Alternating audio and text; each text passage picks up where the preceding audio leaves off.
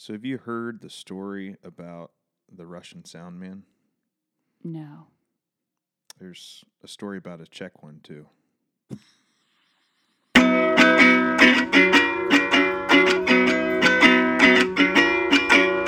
Feeling kinda sleepy, really in a lurch. It's reminiscent of all the times that I fell asleep in church. History. Hello, beautiful people. Welcome to the Second Pot Podcast. I am Caleb Spiker, and I'm here with... Serena Wolf. And we are here hoping that you are caffeinated and ready to talk about Jesus. So in this week's sermon, Caleb, you talked about the number of times a day that Muslims stop and pray. And I've always been, I don't want to say envious, but I've always admired the faith and the dedication of Muslims who engage in that practice. And you said that's rooted in Christianity.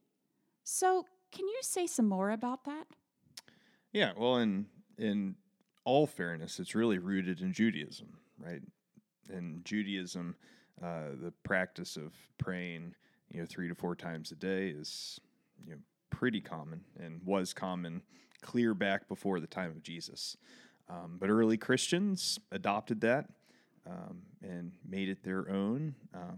We see, a lot of the sub-Eastern church. So we think about, the Western church being Roman Catholicism, the Eastern church being Orthodoxy, the sub-Eastern church being, the churches of North Africa and Western Asia, like the Coptic church, the Syrian church, these other sorts of traditions. And we see, clear back into the 4th and 5th century, this practice of, facing east, because the idea was that Jesus would be returning from the east, laying in specific body positions, saying prayers in anticipation of the Savior's return. And this is, in some form, it is carried out in all of our traditions, right? So you have, the Roman Catholic practice of the daily office, coming out of the rule of Saint Benedict, and the 7 times a day that Benedictines pray. You have the daily prayers of the Anglican Church, which John Wesley was a practitioner of. So John Wesley every day is getting up at 4:30 a.m. and praying. He's praying again sometime at midday. He's praying again in the evening. And this is a practice that we see throughout church history, these times of daily, consistent prayer and scripture reading. In part because it just grows our souls to continually be consuming God's word. But also, and we talked a little bit about this on Sunday, it helps with keeping our vision focused and an awareness of God's presence in our lives. And it's a good thing, which is why we're doing it here. That's why we're experimenting with the daily withdrawal, not withdrawal, which is what would happen if I tried to go 48 hours without a diet due.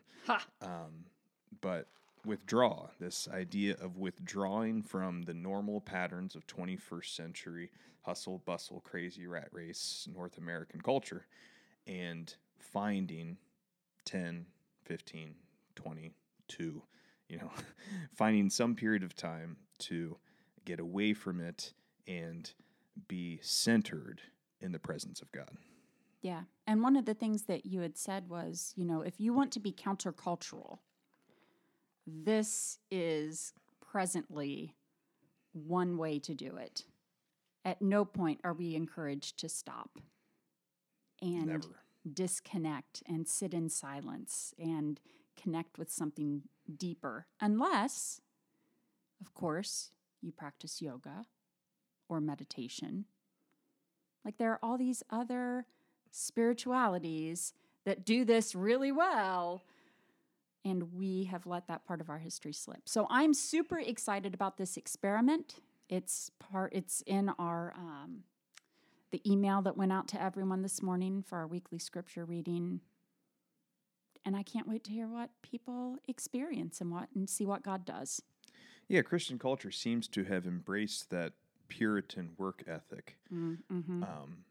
But somewhere along the line, we missed out on the intentional times of rest and reflection and delight in the presence of God.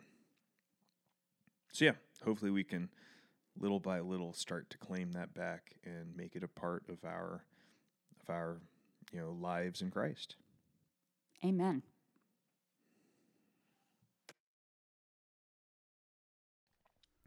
All right, Pastor Serena, I don't know if you've checked the mailbag here recently or not, but there was a question in there about the Global Methodist Church, what it is, where it comes from, what it means for us as United Methodist type people.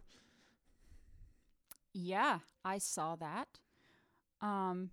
So the Global Methodist Church, where to begin with this? Let's start at the beginning.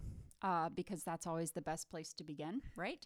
So the United Methodist Church is a merger of the Methodist Episcopal and the Evangelical United Brethren. Yes, thank you. And when we formed over time, we have increasingly become kind of big tent. And this is all based upon our Book of Discipline, which is long and it contains our doctrines and all our rules.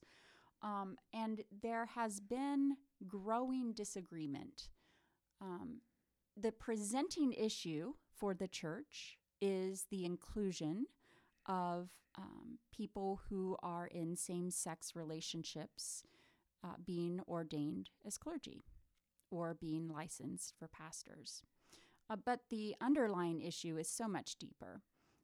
We have included such a range of theological positions that we go from people who really would fit very well in the Southern Baptist Convention. They don't necessarily buy into sacraments. They don't necessarily support women in ministry. They're just good Baptist people. They don't baptize babies. They don't baptize babies because that's a sacrament, and that's an important mark of Methodism, I think. And then we go clear over to the other side where we have progressive Christians who see Christianity as primarily symbolic. They do not believe that you have to have faith in a bodily resurrection of Christ. So in my opinion, they are approaching more of a humanist spirituality. They are not necessarily Christians in any traditional, meaningful sense. And if these groups try to live together, we're going to have conflict. And this is exactly what's happening. So several years ago, a renewal group called the Wesleyan Covenant Association formed with the hope to, spark an embracement of our Wesleyan roots and of more traditional Christianity. So now we're at the point where the United Methodist Church is finally looking at a split so that we can go our separate ways and do the work God has called us to do without the distraction of fighting.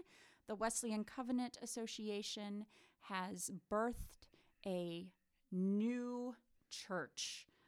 It is not in existence yet, but it is coming with the split of the United Methodist Church, and it is called the Global Methodist Church. So the Global Methodist Church, they have a website, they have a logo, they have a mission statement, they have a book of doctrine and discipline, and one of those things is really hopeful. The rest is very meh, if you ask me. Like the Book of Doctrine and Discipline is a well-crafted document, and in my opinion, tells the story of a pretty hopeful future for Methodism. Yes. The branding and marketing for this church, whew, It's terrible. they need to get their money back. Like, or maybe they didn't spend any money.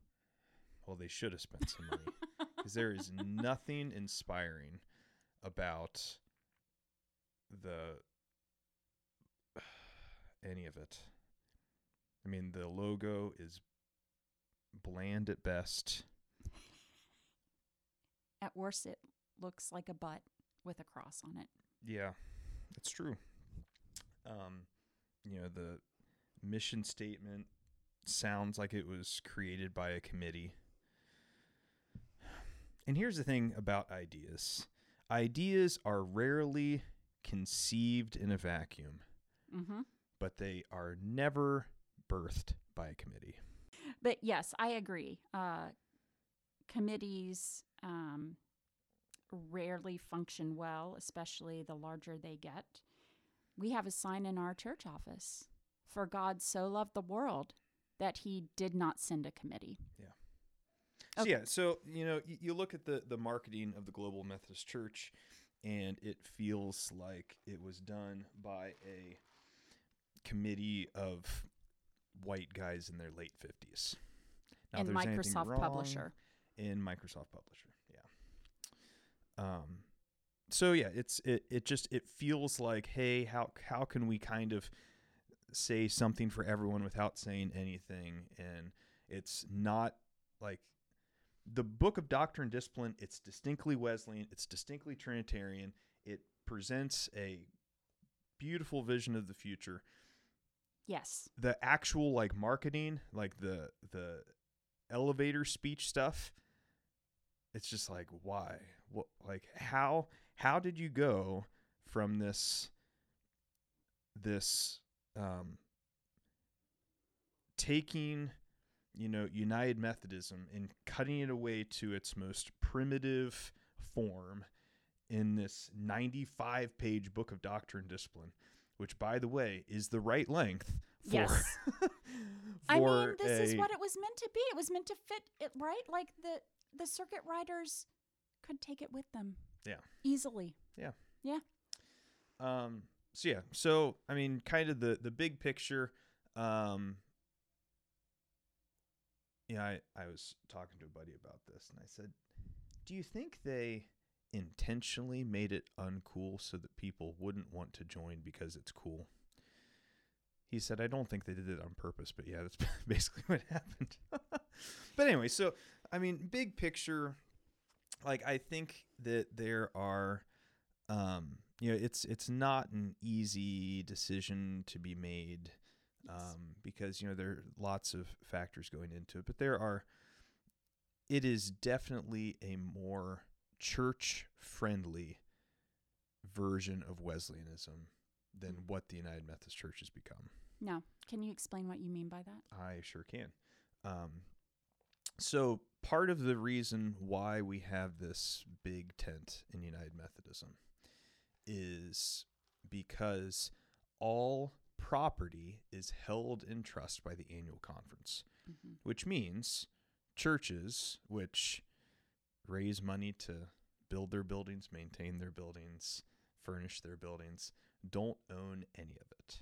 It's all owned by the annual conference, which means that, if in the life of a church they stop being Methodist, which has happened in many of our churches, they are Methodist in name only, there is no way for them to just come out and say, look, we're no longer Methodist. We don't want to be part of the team anymore, because their building and their checkbook and all of that is owned by the annual conference. One of the big changes that we see, and the second way that the United Methodist Church is not church, it's not a very church-friendly deal, is guaranteed appointments. Yeah. Which have basically means that once a pastor is in the guild, you can't get rid of them unless they've done something terrible. Well, if someone presses charges against them, and there are multiple ways you can charge, or multiple things for which you can charge a pastor, and then they have to undergo church trial and be removed.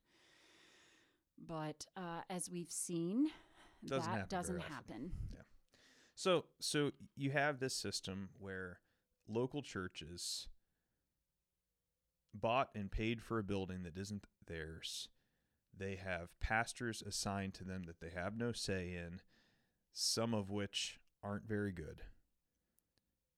What the Global Methodist Church does to remedy that is first get rid of the trust clause, which means that the building and the assets will be the property of the local church, which is a huge win for the local church. And second, it'll change the appointment process so that the church has a much bigger role in it. Currently, our appointments are done with a committee that sits around the bishop, and they, move pieces around their chessboard to make sure there's a pastor in every pulpit. Sometimes it works out really well. Sometimes it really doesn't.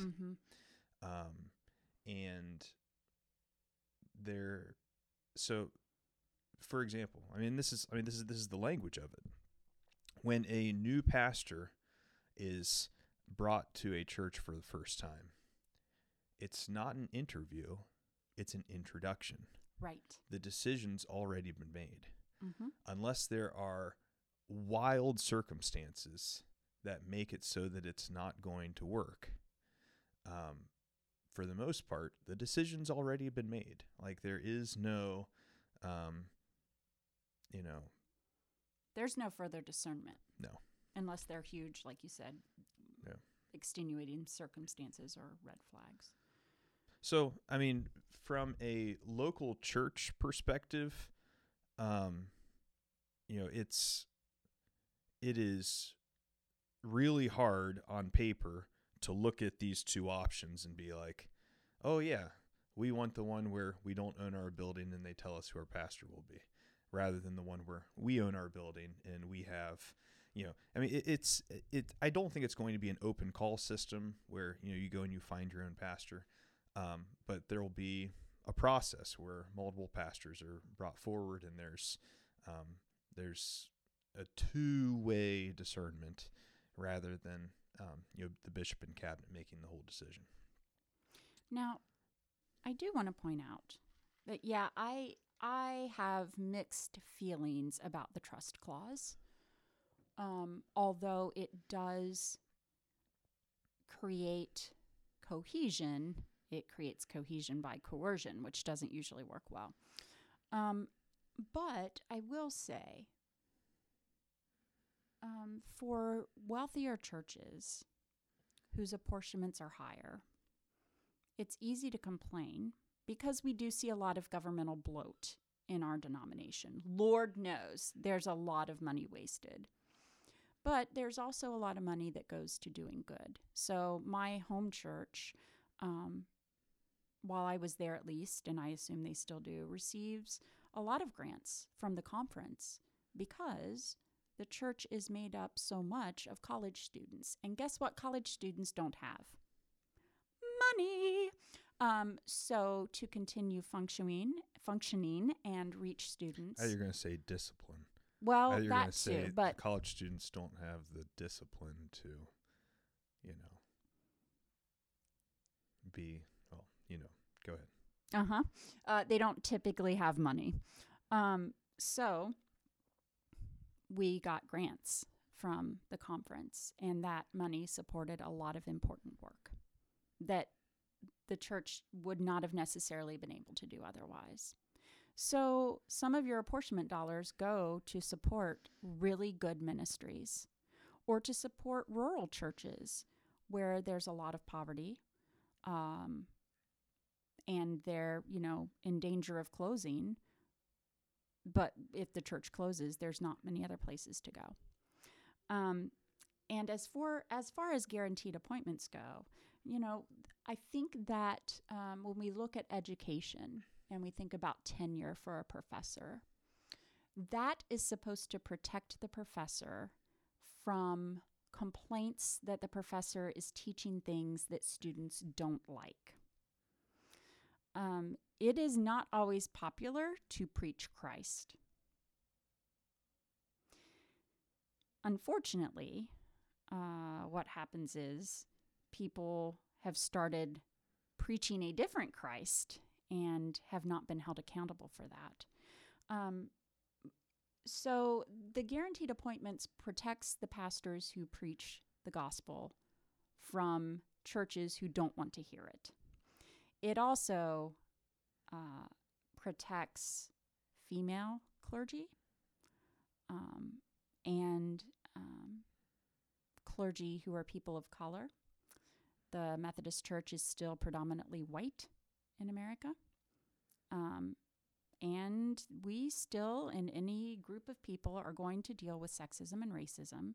It's there because it's people who are sexist and racist, right? So I do have some concerns as a female clergy person that I may have trouble finding an appointment because there are underlying biases. I've had people say, I don't come to church when you preach because of your voice. I've had people say, gosh, you lead like a man. But when a woman leads like a man, that's quite a compliment, right? Well, that depends on how it's said. Ideally, I would be free to lead and speak the way God has created me, and not have that held against me. But again, as long as there are people with racist and sexist ideas, and even as long as there are people who don't examine whether or not they have those ideas and pray for those to be eliminated, I think it's going to be hard for women. And I don't think the new church has taken that seriously enough. So I have some concerns, but again, I am hopeful because the doctrine and the discipline, like the new church includes, I just showed my cards. The new church includes the creeds. It has less of a burden on local churches to pay apportionments. Hopefully there will not be as much bloat because bishops don't get to be around forever. I would like to see bishops be paid no more than the lowest paid clergy person, because the higher up in church you go, you're supposed to be a servant, right? Anyway, so yeah, but it's a better alternative, I think, than the United Methodist Church in many ways. Yeah, I mean, as I've talked to some muckety mucks in the new expression, I've raised some of those concerns, and they, so Serena, I know you're a huge NFL fan. Huge. I live for the National Football Labor Union. Close enough. Thanks. So there, in the NFL, there is something called the Rooney Rule. And basically what it means is that every time a NFL franchise wants to hire a new head coach, a new general manager, they are required to, as one of their interviews, interview a minority candidate.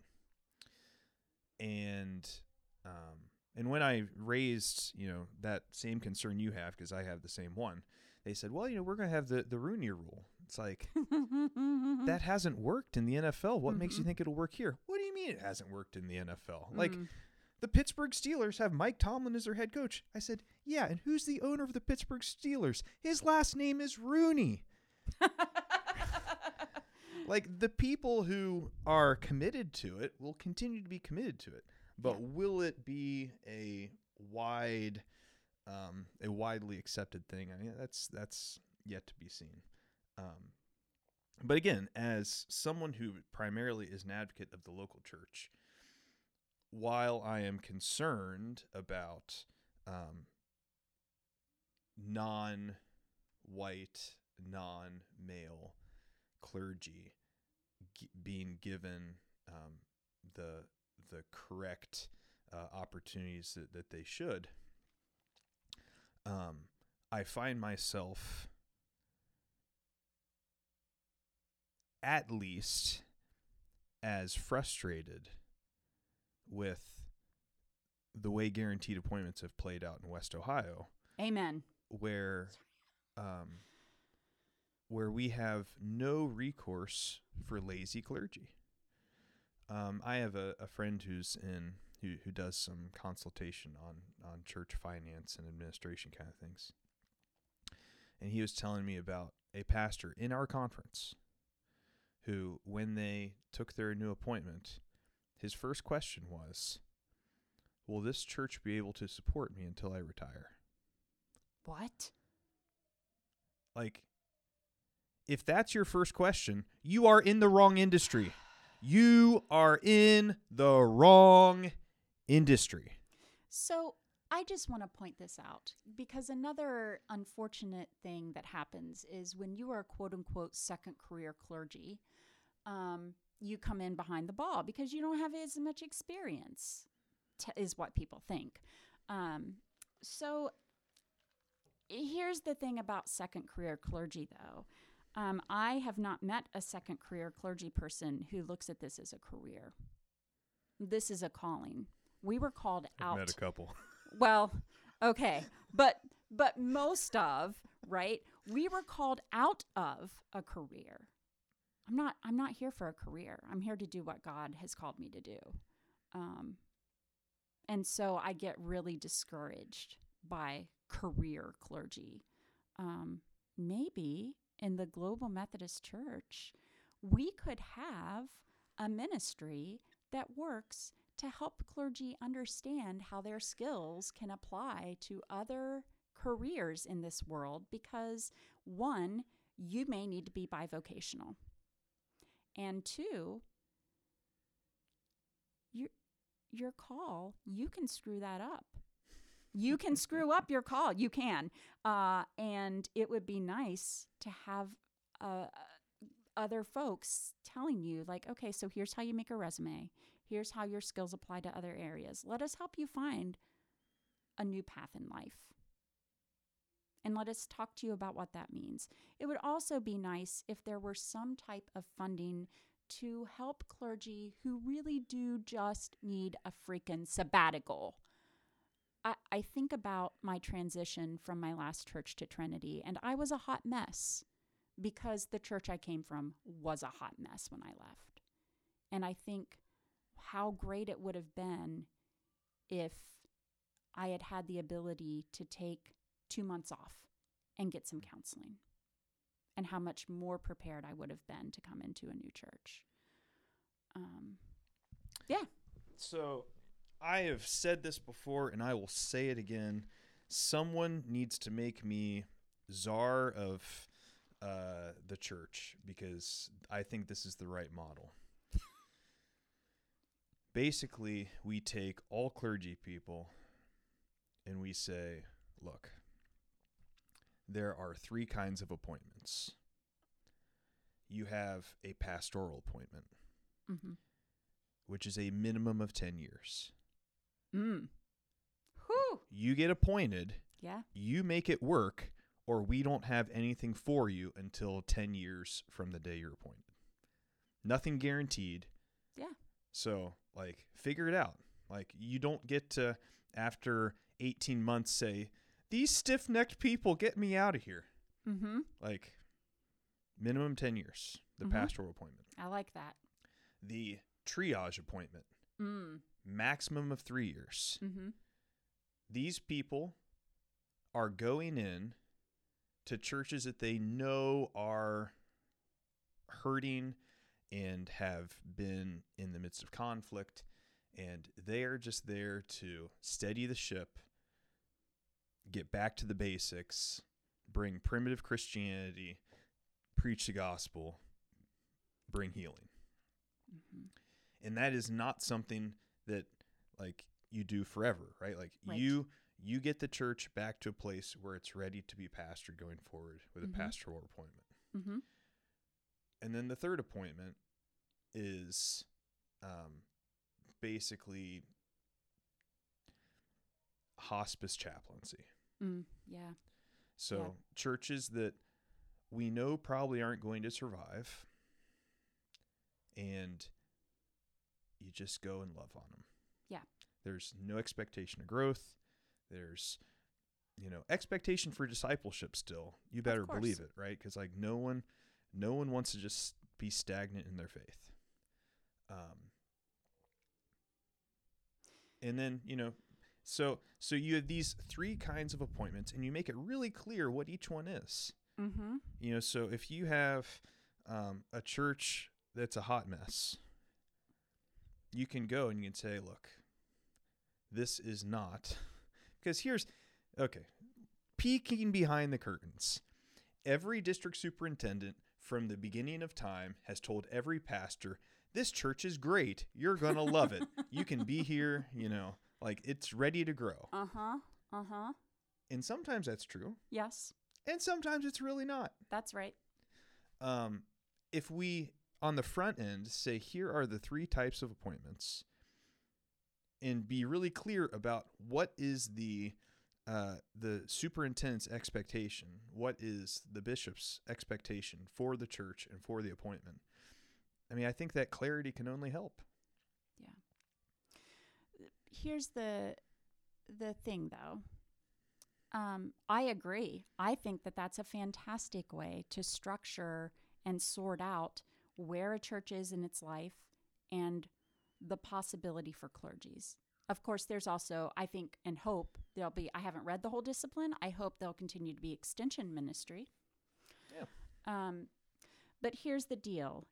For that second kind, that 3-year max, pastor's going to come in and get you back to the basics. You have to admit that there's something wrong in a church. Oh, the church, like I have never seen a church that lacks the self-awareness to say, like, like there's a reason why pastors get run out of churches, right? Like they know that there are issues. Like I am yet to see a church here's, man, clergy make me so mad. These educated ivory tower jerks who say, oh, my church is so hard. Mm. You know what? You've told me your last 4 churches are real hard. Maybe it's you. Or maybe it's that leading a church is hard work. Because, I mean, look at Jesus. How many people, everybody left, right? Jesus says, eat my body, drink my blood. And people are like, what? And they this isn't going to be easy. Leading people is never easy, not even a business. This is not easy work. That's okay. It's okay for it to not be easy. But yes, I think you're right. Maybe the problem, if A plus B equals C, and A plus D equals C, and A plus E equals C, the only constant is A. A equals C. Yes, exactly. Yeah. And I think, we start to sort that out if we have these 3 kinds of appointments, right? Like if we have a person that in 2025 takes a 10-year appointment, in 2027 they're out of it, they get to do some chaplaincy work until 2035, where they're given another 10-year appointment, that by 2038 they're out of it. So they do a little bit more chaplaincy work, maybe do some tent mending. In 2045, they're given another 10-year appointment. And in 2046, they're out of it again. Guess what? Yeah. It is not the church's fault. Now, we have that exact same thing happening, except we don't have those 7 years in between, right? We have in 2020, someone takes an appointment. By 2022, they're in a new appointment. By 2025, they're in another appointment. Mm-hmm. By 2027, they're in another appointment. Yes. And not because they are blowing the doors off the church and the bishop's like, oh my goodness, this person's the best preacher ever. We need to keep putting them in bigger and bigger churches. No, it's because the church declines by 10% every year. They're frustrated. The church is frustrated. Yeah. But now, you flop to the top. Now, I do. So. Because one of the unwritten rules of guaranteed appointments is that you rarely make less money in the next appointment than you do in this one, whether you've been successful or not. Mm-hmm. Now, I think that's going to change just as economic realities change. But I mean, we have had clergy people in this conference flop to the top. Yes. 2 and 3 year appointments, never very successful. And before they know it, they're 10 churches in. And while the Peter principle was true for them 22 years ago, it hasn't stopped their progression. Yes. Yeah. I do. It is interesting, though. And there are 7 local churches in the wake yes. of that clergy person that's been guaranteed appointment that they should be out selling used cars by now. So here's the thing, too. With churches who experience that, those churches are now in a cycle, and that cycle has to be broken. So for appointment type 2 that you talked about, this is where I said, like, you have to have some courage and be honest. Someone has to come in and tell this church the truth. Just like, unfortunately, the church that I came from, there was a betrayal of trust by an appointed clergy person. That church has never been told the truth. Churches have to, right? Like, if there is a betrayal of trust, the church needs to know the truth. And the church needs to heal and be shepherded. If the church has had, I know another church here in the Columbus area, they are getting ready to have their 4th pastor within the past, 5 years. There was one pastor when I moved to Central Ohio, and since I've moved here, they now have the 3rd pastor leaving. That church needs to be told the truth. Yep. Their leadership board needs to be dismantled. And in a world without a trust clause, if a church can't handle the truth, you say, okay, you go be independent. You figure it out on your own. Yeah. If you don't want the benefits of the franchise, then you can go figure it out on your own. Yeah, absolutely. But we aren't going to continue to bring clergy people here who we think can be successful. All right? So it goes both ways, right? Like this new structure allows both for pushing the churches that are truly unhealthy and never getting better out of the fold so that they stop abusing clergy. It also pushes out clergy who are lazy and ineffective so that they stop harming churches. Yeah. Now, I want to say that I don't think the majority of churches are clergy killers. Oh, that's the term for them, right? That's there not the majority of churches. There's this assumption by the boneheaded, blockheaded colleagues that we have that there are a bunch of these places. I am here to tell you there are not. Yeah. And I would even say that this church that I'm thinking of, like getting ready to take their 4th clergy person, it's not that they're clergy killers. They just don't understand the truth of their situation. I mean, seriously. Yeah.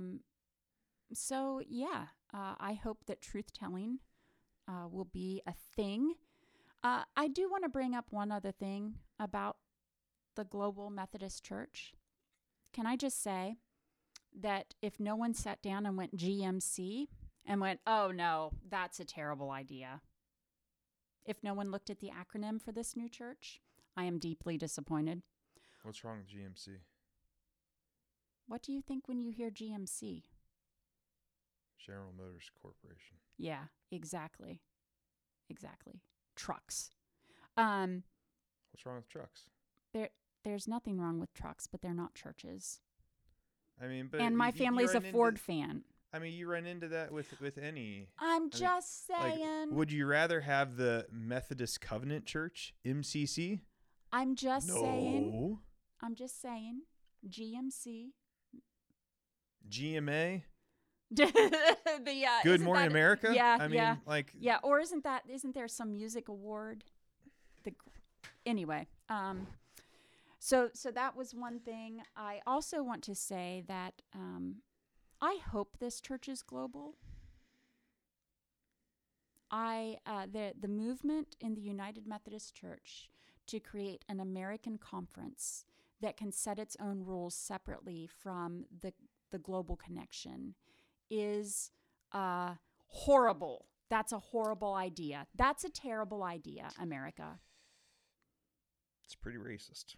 It is incredibly so, to think that we know better than the church tradition or the majority of Christians in this world, because we in America, we're not the majority. So There are more Christians in China than there are people in the United States. See? I mean, I think about, well, but seriously, like,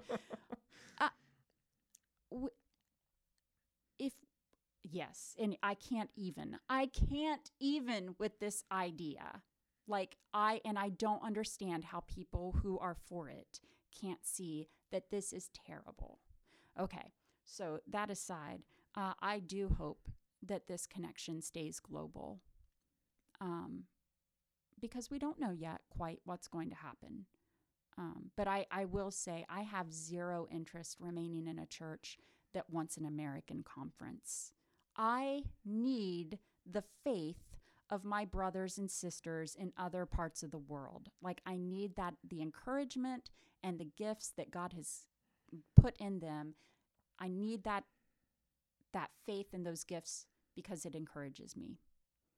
And I think that American clergy in the West in general, it would be really cool if we had some of our brothers and sisters from Korea or Vietnam or Egypt or, in Ghana come and teach us what it looks like to lead a people who want to worship, or just come and teach us what it looks like to lead and to preach the gospel, because I'm not entirely sure we know anymore. But that's just me. Yeah. So, I mean, like the practice in the United Methodist Church has been to, another church-friendly thing. Episcopal appointments aren't for life either. Yeah. Which, I'm a little on the fence on. I think that I think lifetime appointments for the Episcopal office have been so abused by the UMC that the GMC can't help but take it out. Yeah. But I'm not sure if they should. I don't know. I can go either way. Like, someone who's who strongly feels either way can talk me into their position on any given day. So, but I do think it's another church friendly sort of thing, because if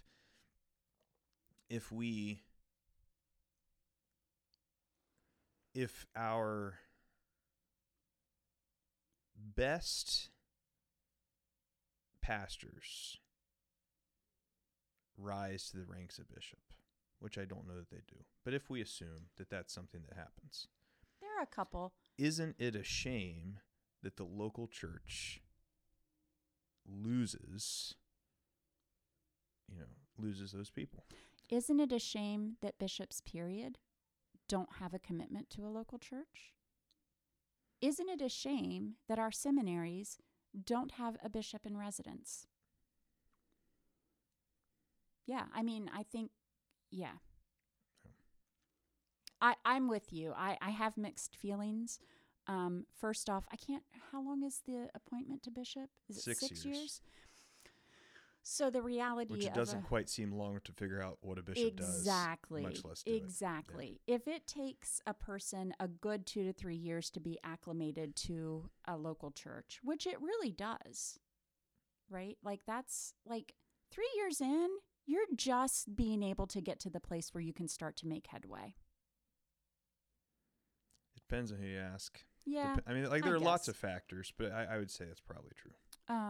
I'm not sure that 6 years as a bishop is enough for bishops but maybe that's the point. Maybe we don't want bishops who are going to come in and try to make changes, right? Because it's our general conference that is supposed to change things, not the bishops. Well, and I think part of what it does too is that, it pushes the sphere of influence down to the general superintendency. Mm-hmm. Because,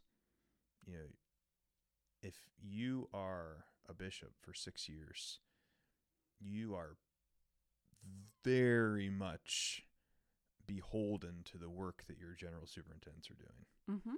Because, you have to trust them from day one. Yes. You have to trust that they know what they're doing and they're giving you good information and they know their churches and they know their pastors and when things come to your desk, that when you make that call that you're getting good information. Yeah. Unlike, a system where, you can be in one place in 12 years, like we have here. Yeah. Or, depending on whether or not your society goes through a pandemic or epidemic. Longer. Yeah. Yeah. So there are a lot of, I think ultimately there is more positive than negative. I just think that some of the negatives are so glaring and so discouraging, especially for people who have been in a church where there's so much infighting. But I'm still hopeful. I honestly would love to continue to be a United Methodist, but I just don't know that I can. Yeah, I think the question becomes, what do these traditions become without without that pull from a specific pole? Because let's be honest, even if you this split happens, there'll still be different factions that want to do things differently, right?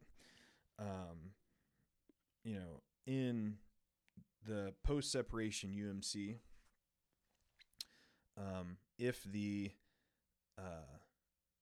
if those on the spectrum from Orthodox Wesleyanism to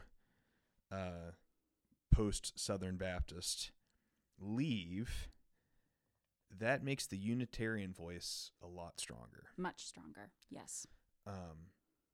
Because this group that has been committed to quenching, squelching that Unitarian voice is gone, right? Like, will the left of center, and here's the thing, like, I think there will be Orthodox Wesleyans that stay post-separation. Undoubtedly. But I think they're going to be staying. So I think there is a mass of just sort of Orthodox Wesleyan people in the center. And the ones who really, really, really want to see LGBT ordination will go post-separation. The ones who aren't committed to it and those who don't want to see it will go GMC. I think the Orthodox Wesleyans that stay post-separation in hopes of seeing LGBT ordination within 15 or 20 years will be very discouraged to see that Orthodox Wesleyanism is no longer. Yeah. And let's be clear about something. I am absolutely not opposed to the LGBTQ community members being ordained. In fact, I think it is essential that we have our LGBTQ brothers and sisters being ordained and leading churches. However, I am equally committed to the tradition of the church that, even though I don't like it, says that the church blesses marriages that are between men and women. And if you are not faithful in your celibacy or your Christian marriage, you cannot be a clergy person.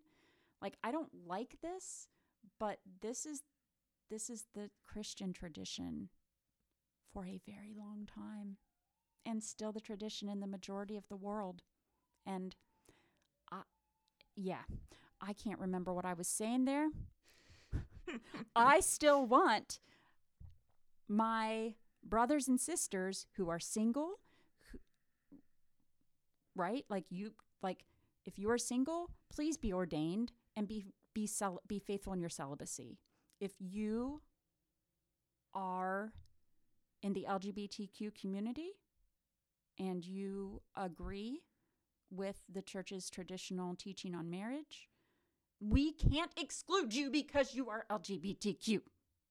And I don't think there's any indication that the GMC intends to, right?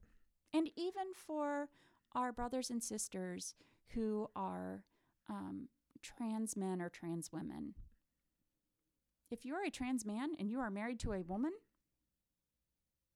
you qualify, right? Like my fear is that people will think that everyone in the GMC is opposed to LGBTQ rights and opposed to LGBTQ ordination. That's not the case. So just to put that out there. Yeah, that's all above my pay grade.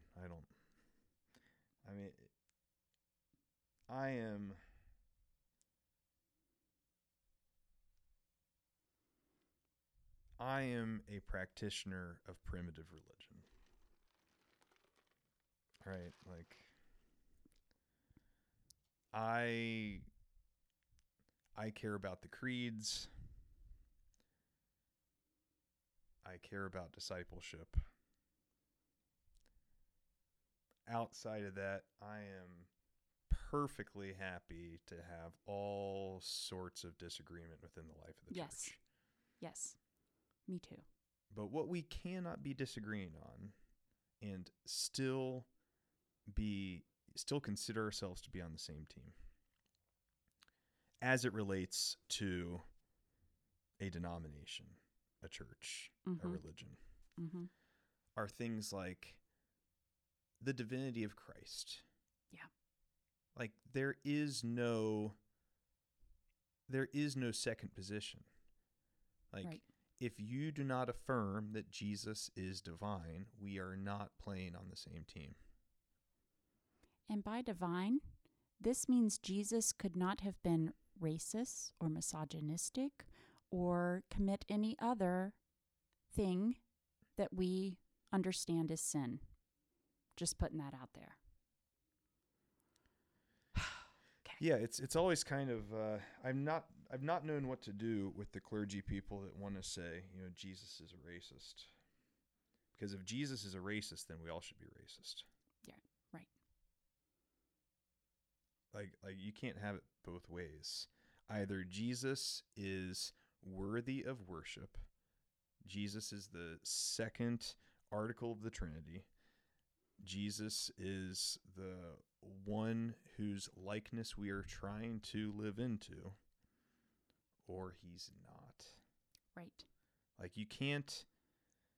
There's no middle ground there. You can't say, I'm pro the way Jesus, feels about those in poverty and anti the way Jesus feels about something else, right? Like, well, you can say that, but then you're not a Christian. That's true. You can be a philosopher that likes some of Jesus's teachings and not others, but that means you are not a Christian. And don't get me wrong, like the scraps from the table to the Syrophoenician woman passage, I don't understand it. It bothers me. I don't know what to make of it. But I'm not going to take that passage and say, see, Jesus is a racist. No, because that's not how the church has taught that passage, and the scripture belongs to the church, not to us as individuals. Yeah. So yeah, divinity of Christ, we can't entertain a broad spectrum on that anymore. The Trinity. Yep. The resurrection, the bodily resurrection, right? If Jesus is not raised from the dead, then we are all screwed. Well, if Jesus is not raised from the dead, he didn't defeat death.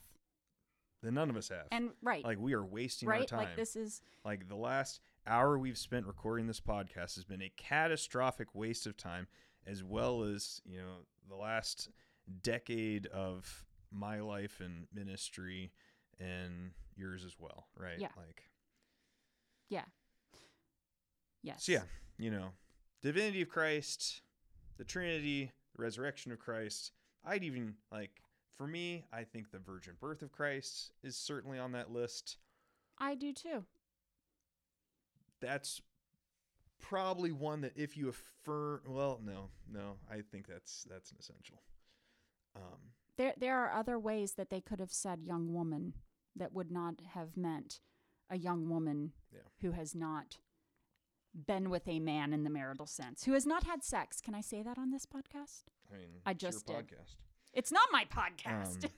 Yeah, so, I mean, and it's like, if we have agreement, and I have said this for as long as I've been aware of these Methodist issues, right? Like, if we had agreement on these essentials, we could continue to live together and figure out what to do on some of the other stuff. Yes. But we can't, like, we won't even hold our clergy to teaching the contents of the Nicene Creed. Right. Like, that is the baseline. Like if a bishop does not punish a clergy person for teaching things contrary to the Nicene Creed intentionally, right? Because, like, sometimes we say things we don't mean to. It slips out. You know, if someone calls out, oh, I said that? Oh, shoot, I didn't mean to. Yeah. And then you print a retraction, you're done, right? But if you are intentionally teaching things contrary to, you know, the Nicene Creed, the Chalcedonian definition, right? Like, these very standard, like, every Christian in the world affirms this as, you know, the baseline for the intellectual life of faith. Like, we don't have any identity. Right. I mean, and this is ultimately why we need to split, because we have students graduate from Trinity every year and go off in different directions. We have people who move away for jobs and for grandkids, and they move in different directions. Mm-hmm. And I would love to say, just find your local Methodist church. Yeah. Nope. It won't be exactly like here, but, you know, I know that what you will be taught there is going to be the faith that leads to life. And we can't say that right now. No. My daughter's hoping to go to a college in Annapolis, Maryland. Clergy, by and large, know areas of this nation tend to lean one way or the other. I don't know that right now I would be able to help her find a Methodist church where she would actually hear the true Christian tradition being taught. Not that she would tolerate it if she, you know, if a pastor got up and said, you know, well, no, Jesus didn't actually die and descend into hell, Maya would be like, what do you mean Jesus didn't? Like, that's one of her favorite teachings, is that Jesus went into hell, stormed the place where Satan will reside forever, and set the captives free, right? Like, she understands that this is critical to her understanding of God. So I don't think she'd tolerate it, but yeah, I don't want to send her to a Baptist church. I love my Baptist brothers and sisters, but I think they've missed the boat on a lot of things like sacraments. And I don't want her to be an Episcopalian because they have the same problems we do. I don't want her to be a Presbyterian because I don't agree with Calvin. Anyway. So does this answer your question about the Global Methodist Church? I think for any listeners who are still with us, we applaud you. Just know that this is not a clear-cut issue. There are good things and bad things about both the United Methodist Church splitting. There are good things and bad things about the Global Methodist Church. Know that our opinions expressed here are our own. And no matter what happens, I think that the most important thing to remember is that as pastors, you and I, Caleb, are very dedicated to this body of Christians and to the gospel. And if this church is United Methodist or Global Methodist, there's not going to be much change in the life of Trinity, because Trinity will continue to be Trinity and do the work of God.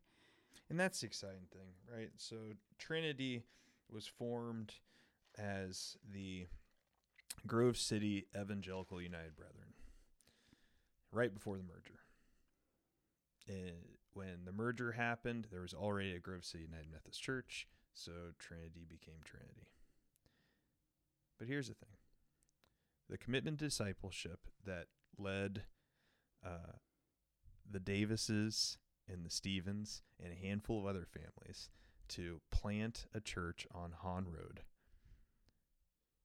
it survived going from Evangelical United Brethren to becoming United Methodist.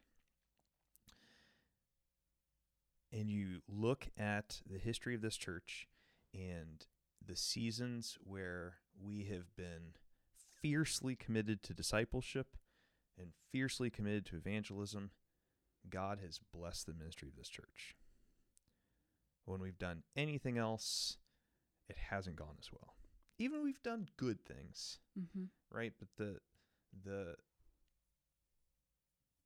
blessing of God in the life of this church has been when we are deeply committed to discipleship, deeply committed to evangelism. And whether in 2025 Trinity is United Methodist or Global Methodist or anything else, like, this church will continue to be about discipleship. It'll continue to be about, running experiments in the life of faith to become more intimately connected with God. And hopefully, no matter if Pastor Caleb or Pastor Serena are here or not, Trinity will continue to be that. I love that about this church, right? Trinity's got an amazing history. This is a great church. We're spoiled. Yeah. Yeah, that's the truth. All right. Well, that was exciting. Thanks for grabbing that question out of the mailbag there, Pastor Caleb. Yeah, we have a few more, but I don't think we have time. I don't think we'll we save do. Those for later. This is our longest podcast yet, so if you're listening, thanks for sticking with us. Thanks for sharing your second pot with us. We hope that you stay caffeinated and stay in love with Jesus. Take care.